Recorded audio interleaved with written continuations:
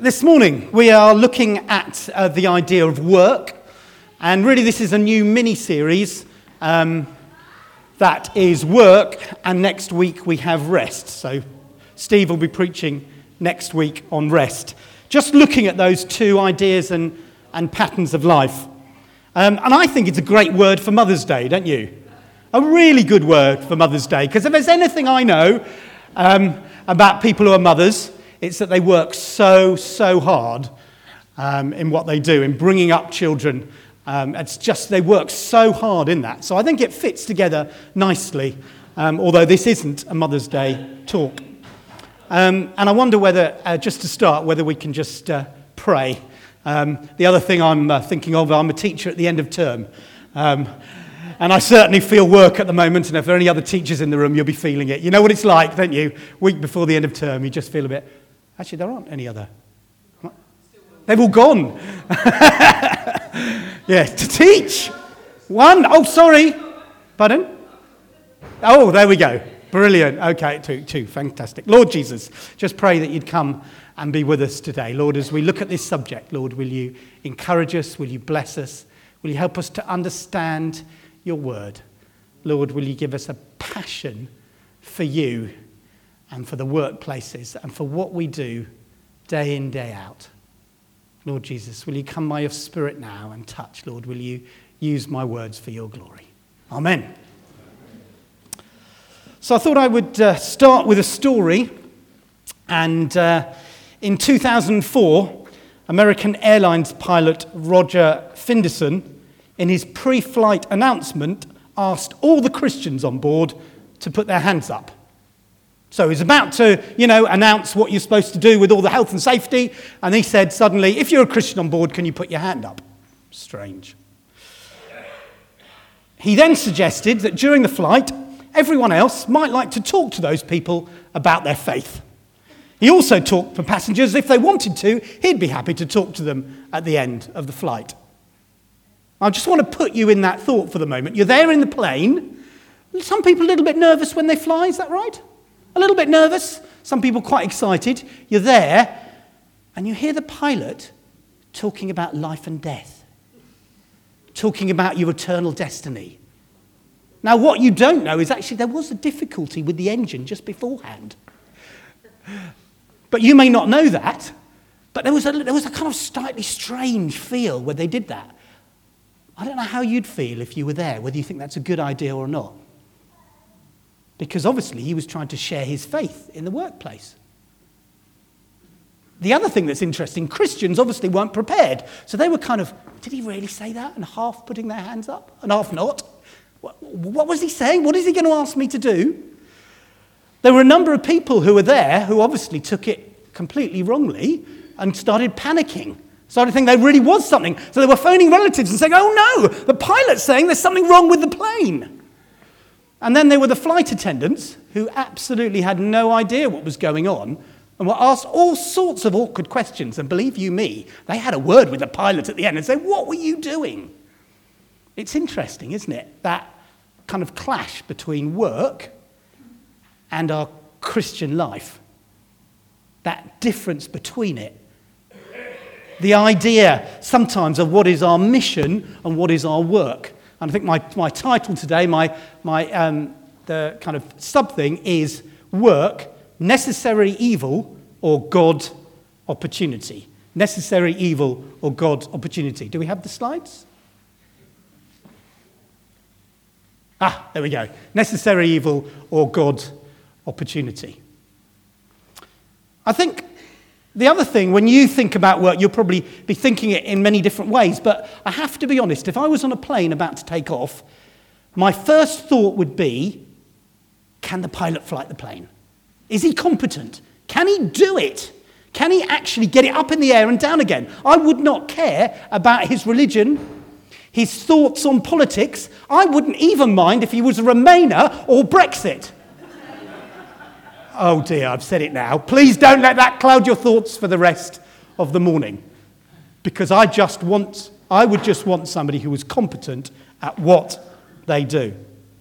It's interesting though, isn't it, how Christians think about work. particularly paid employment, some people would think of it like this. They would think, do you know what? I go to work to get the money to live, but my real life is after that. It's my volunteering at the church. It's when I do my street pastoring. It's when I serve at kids club. That's the real life. And the rest of it, if you like, that's just a necessary evil. I just have to get through it. But my mission really is in church. Is it? Is it really that we separate our life like that into the kind of God part and the non-God part? Is that really how we're made? I will answer that as we go through. I'm not just leaving that as a question, honest. I think the other thing that I was thinking about this is in terms of work here and in the churches around the UK, we have a whole variety of people, don't we? We've got people who are self-employed, people who are in paid employment, people who are in voluntary employment, people who are working for a church or a religious organisation. We've got people who are studying, people who are, at the moment, looking for employment, people here who are raising a family, and that's what their employment is at this time. Those who are retired, and those maybe who are not working for medical reasons. So I've got a nice, cohesive group to talk to this morning. And I will try my best to relate what I'm going to say to each of those groups. Or I know a number of you fit into two or more of those categories. So I'm hoping that as I talk through various things, they relate to where you're at the moment and they speak to you, even if I give an example from a different group. Okay, let me start off then. Work is good. Work is good. So in Genesis 2 verse 2, God worked in creation. The first part of the Bible, right at the beginning, it talks about work, and the first element of work is God working in creation. Genesis 2 verse 2 says this, "And on the seventh day, God finished his work that he had done, and he rested on the seventh day from all his work that he had done." Now that gives me a bit of a question. I don't know about you. Did God get tired? Interesting one. That's to do with rest, isn't it? I'm going to leave that to Steve next week. Nice little conundrum. But it's interesting. God worked and God rested. That was the pattern. Verse 3, "So God blessed the seventh day and made it holy, because on it God rested from all his work that he had done in creation." So that's the first idea of work, right at the beginning of the Bible. So if God worked, it must be good, because it's something that he does. And then in Genesis 2:15, the Lord God talks to Adam about his role in Eden, in the Garden of Eden. And verse 15, he said, "The Lord God took the man and put him in the Garden of Eden to work it and to keep it." Or to work it and to maintain it, to keep it going. Now, obviously, this was before the fall. This was when work in Eden was good. But it's very clear here, this is not paid employment, if you like. This is an element of gardening, isn't it? It's looking after the beautiful thing in the Garden of Eden. It's maintaining it. It's helping the fruit to grow. It's that enjoyment we have of accomplishing things, that we put a seed in the ground and it grows beautifully into something. So labour here was God's design.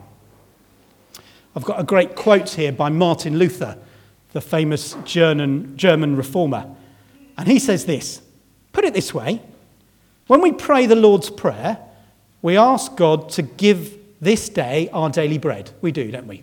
Lord, give us our daily bread. And he does give us our daily bread. But he does it by means of the farmer who planted it and harvested the grain, the baker who made the flour into bread, and the person who prepared the meal. That's good work, isn't it? He provides our daily bread through good work and good labour. And then, of course, as we get further on into chapter 3 of Genesis, we see we have the fall. And we have the change slight in nature of work. The essence of labour and work is good, but it changes slightly. And I don't want to read a lot about this, but In Genesis 3:19, it says, "By the sweat of your face you shall eat bread, until you return to the ground, for out of it you were taken." And there's that idea of sweating. There's that idea of working for it. It's suddenly become hard work. It's become difficult. And I know for some of you here, when I mention the word work or employment, there's difficulty with that, isn't there? There's effort. There's politics. There's all sorts of things that go on in work that don't make it purely good or purely, if you like, a great enjoyment. Work is now accompanied at times by pain, by difficulties, and here by sweating. So that, if you like, is my introduction, my biblical basis for what I'm going to say. I'm now going to look at just one passage in the Bible and just talk about it in terms of work. And that passage is from Colossians chapter 3, verses 22 to 24. So if you want to look it up in the Bible, then do. If not, it'll come up on the screen behind me.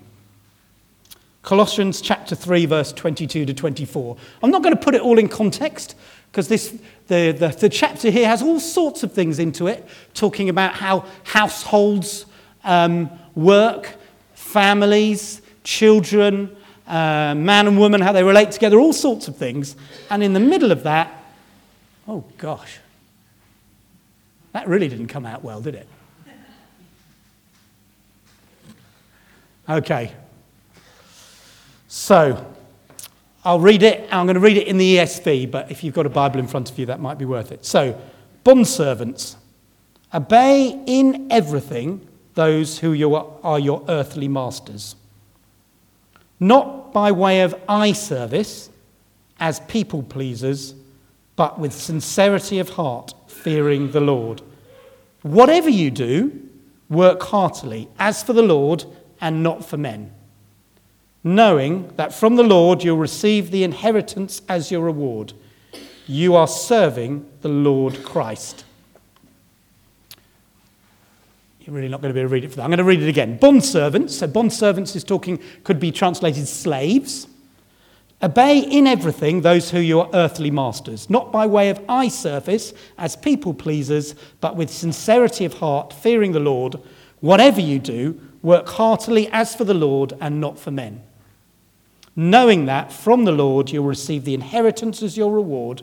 You are serving the Lord Christ.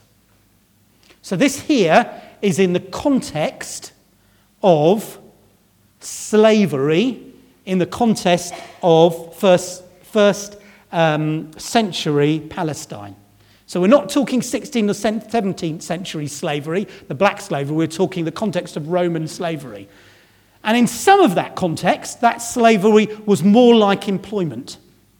They were working for a family. They were part of that family. They were responsible for that family. They were the gardener in that family. But you were also a slave.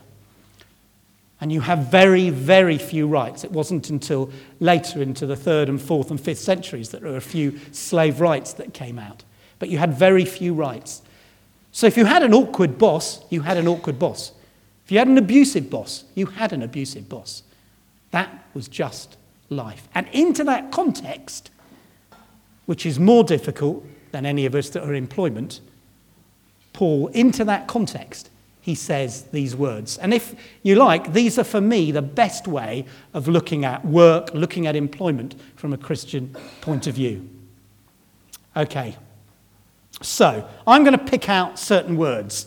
The first one here is the idea of eye service. So bondservants, obey in everything those who are earthly masters, not by way of eye service. The context of eye service is this, that you're performing an action to attract attention. You want to attract attention. You want to be employee of the month. You want to have your photo on the wall. You want to look impressive. You want to have the highest sales figures. You want to be the one at the top. Now, none of these are bad things because we want to serve well for Jesus, don't we? We want to serve well in terms of our employment. We want to model Jesus in all we do. Actually, the idea of eye service reflects to all of those different categories. There's very much attracting attention sometimes with young mums at the school gate, isn't it?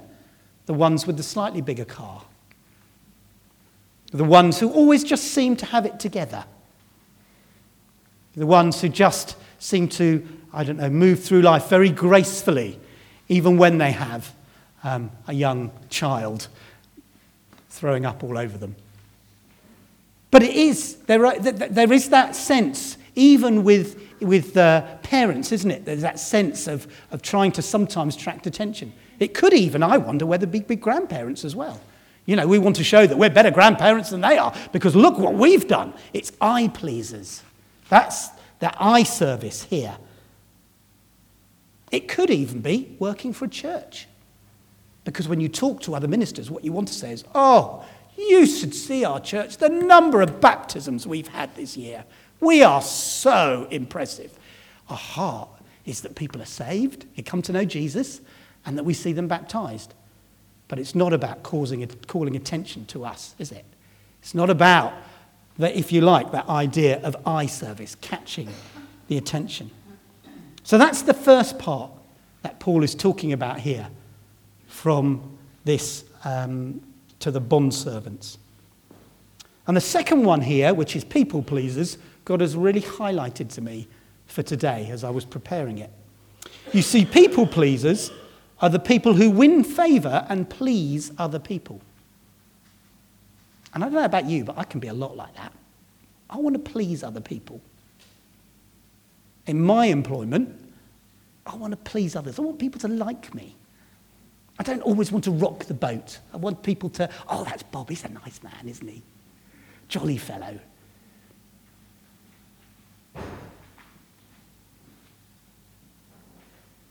And as Christians, sometimes we can be real people pleasers, can't we? We don't want to offend. We just want to please. We don't want to upset others. It's not that we should be necessarily awkward, but there are times when we just are people pleasers. In our families, sometimes we're people pleasers, aren't we? I don't know about you, but sometimes in your family, you're peacemakers. There's nothing wrong with that, trying to keep two factions apart or make sure that people communicate well. But actually being people pleasers means we're trying to please other people. We're not trying to please Jesus. It's not Jesus we're focusing on. We're not trying to do the right thing. In fact, we're happy to do the wrong thing if we're people pleasers because we just want to keep it quiet. We just want everybody to like us. I don't know about you, that touched me a bit. Sometimes maybe I don't step out and do the right thing. I don't say the right thing because it's just a bit difficult. Do you know, retirement isn't about pleasing other people, is it? It's about having the opportunity to serve the King, to serve Jesus. And that may be by pleasing family, working with family. It may be doing all sorts of things.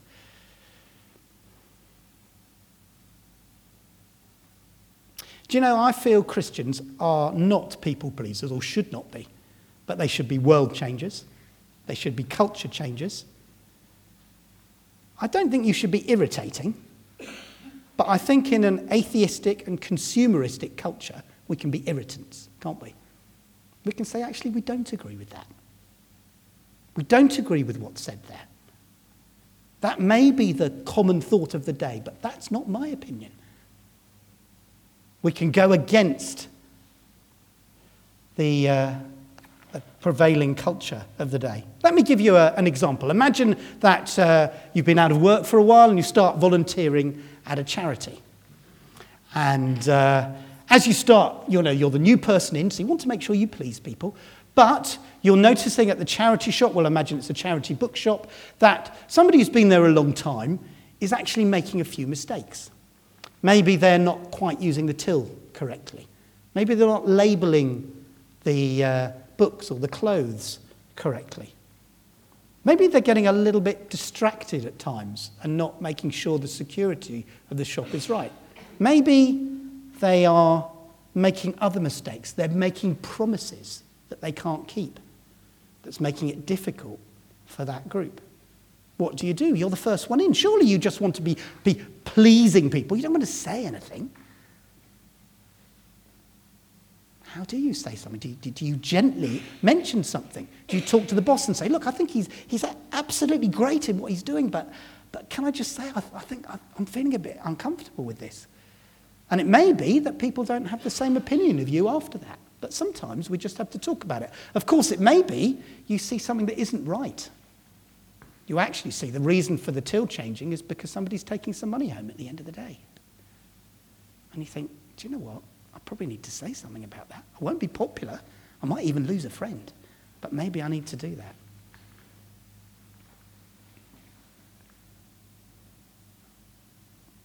Our value is not in pleasing people. As Christians, as those who have decided, we're not walking in our own way, we're walking the way of Jesus. We're trying to follow him with all our heart. Sometimes we do it well, sometimes we don't. But its value is not in pleasing people. It's not in the type of work we do. It's not even in our family. Our value comes because we know that we're a child of the King. We know that we're a child of the King. We know that Jesus is our Lord. And actually, it's him we want to please. And in doing that, that's where our value is, because we want to please him. And just maybe for one or two of you, that's something that might be just worth praying about as we come to the end. Just get a sense as I was preparing this, that would be important for one or two. Okay, let's go back to Colossians chapter 3. It says, bondservants, obey in everything those who are your earthly masters, not by way of eye service, so trying to look impressive, not as people pleasers, but with a sincerity of heart. Sincerity of heart, being honest, generous, faithful. We want to be honest employees. We want to be honest people in our family. We want to be faithful employees, faithful in our family. Caution a little bit about saying this one. We want to be people who are generous with our time, don't we? We want to be generous with our time so that we can spend time with people even when it's not inconvenient to us. Now, the reason I'm feeling cautious, because if, like me, your life isn't quiet, it's busy, if you're generous with your time at church and you're generous with your time at your family, you're generous with your time at work, then what else is left? So it's about, there's a caution there, but we should be people that people can come at the end of the day and say, do you know what, Bob, can I just talk about something? We want to be people who are generous, known for being generous with our time. In verse 23, and I think this reinforces it here, talks about working heartily, working enthusiastically, trying to be good employees. J.D. Greer, who is a pastor from North Carolina, his idea is that Christians should be excellence pursuing. We should try and be excellent in everything we do. And he states this, I think this is a really good quote that I found from him. He said, a Christian with a poor work ethic or a student with sloppy academic performance gives the world a terrible testimony of Christ. He may say with his mouth that Jesus is Lord, but when he or she doesn't care to turn in assignments on time or respect his or her boss, he is saying even louder, I am Lord. I am Lord. Sincerity of heart, humility is so important. The next part here, just going to the end, is fearing the Lord.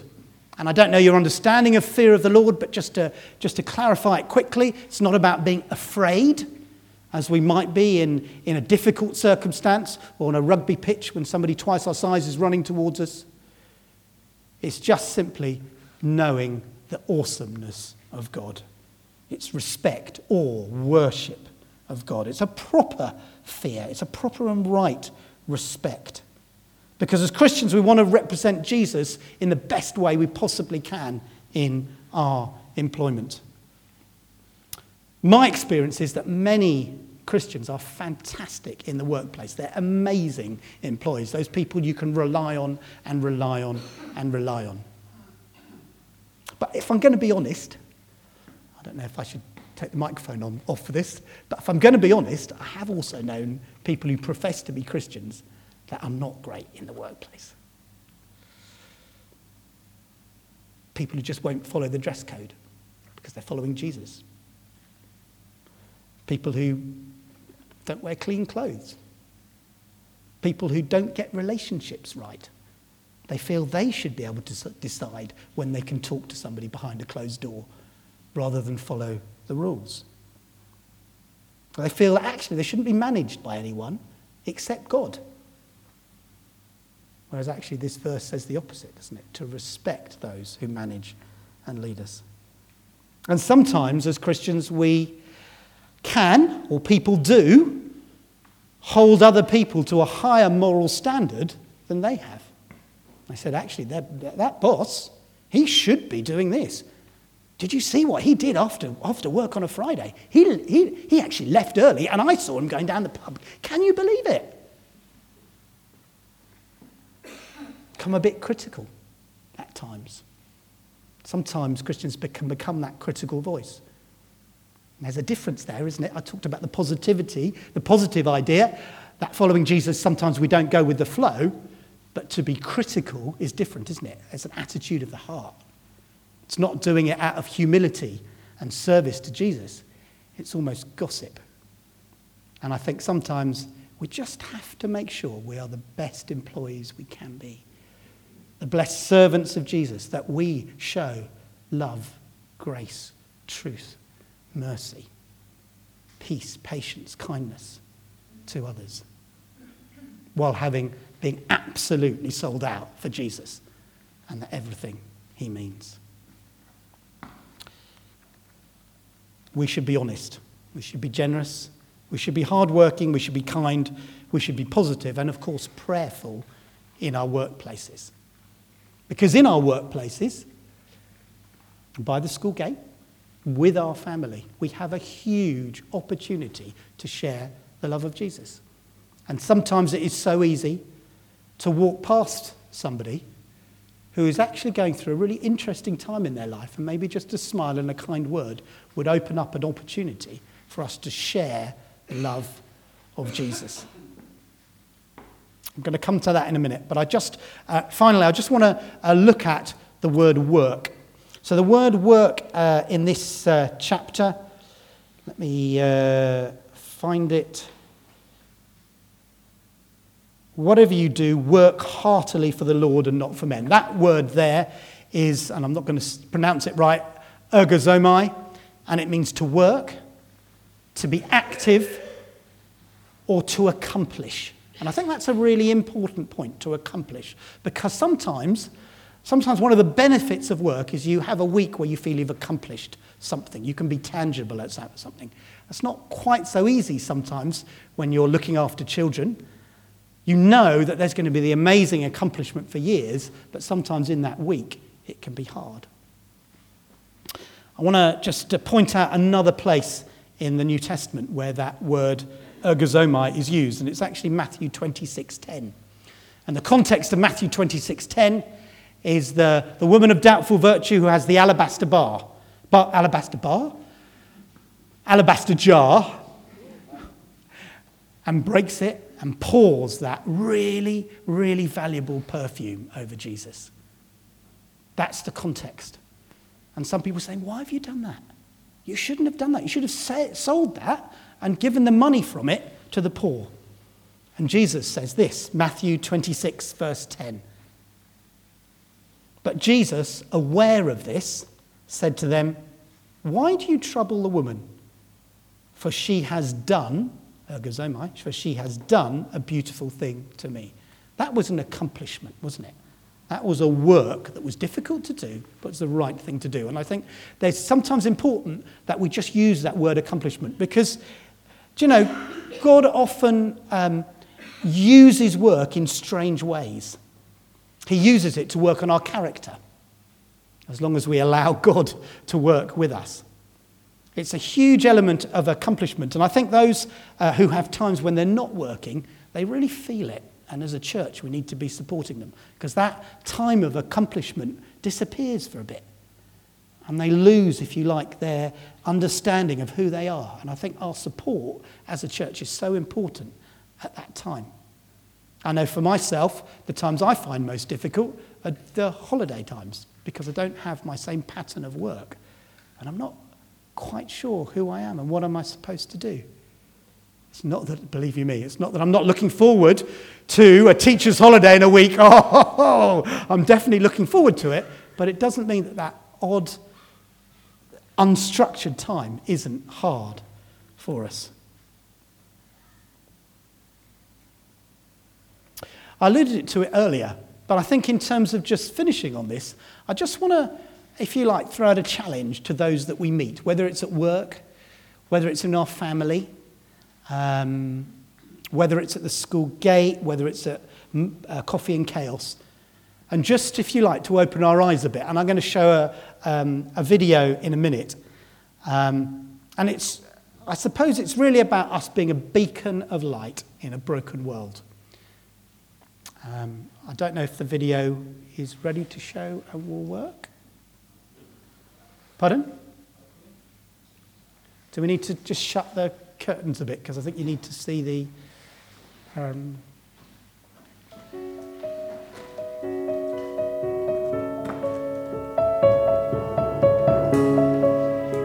you want to just pause it a second and then we can...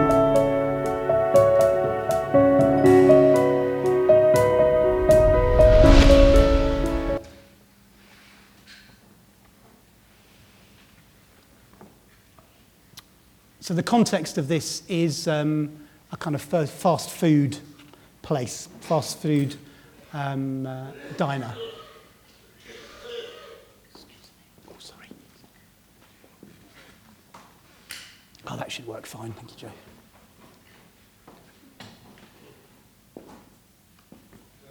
Yeah.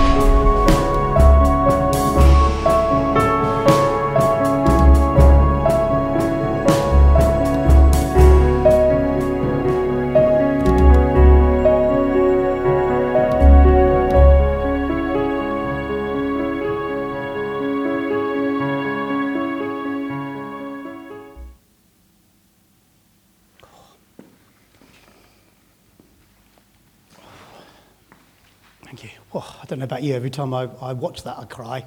So I don't know quite how I'm going to go on from there, but still, I think for me, it's just if you like, a challenge that as we meet people in different contexts, we don't necessarily see from the outside what they're feeling. And there's a challenge for us to be witnesses, to be talking to people, to be giving people opportunities to talk to us and to minister the love of Jesus. And I think for me at work, that's particularly relevant because, you can be racing around at 20 miles an hour and actually not seeing the lives that are just next to you.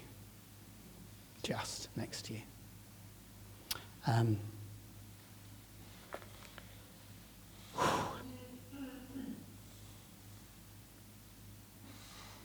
The challenge of a broken world is huge.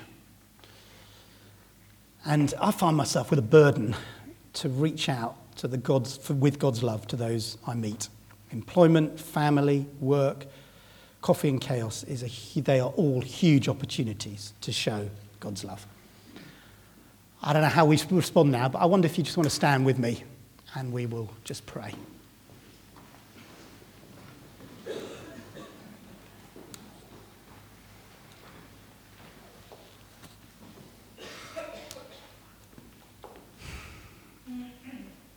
Father everlasting, we love you, Lord. It's great to be able to worship and to listen to your word. And we thank you, Lord, that every time we hear your word, it challenges us, Lord. It questions us. And Lord, I just pray, Lord, I pray particularly now for those who would think of themselves as people pleasers. Lord, I pray you'd release them from that, Lord, and help them to have that one sole passion, which is you, Lord. Lord, will you release people from that people-pleasing, Lord God? Do it, Lord. Do it, Jesus. Breakthrough.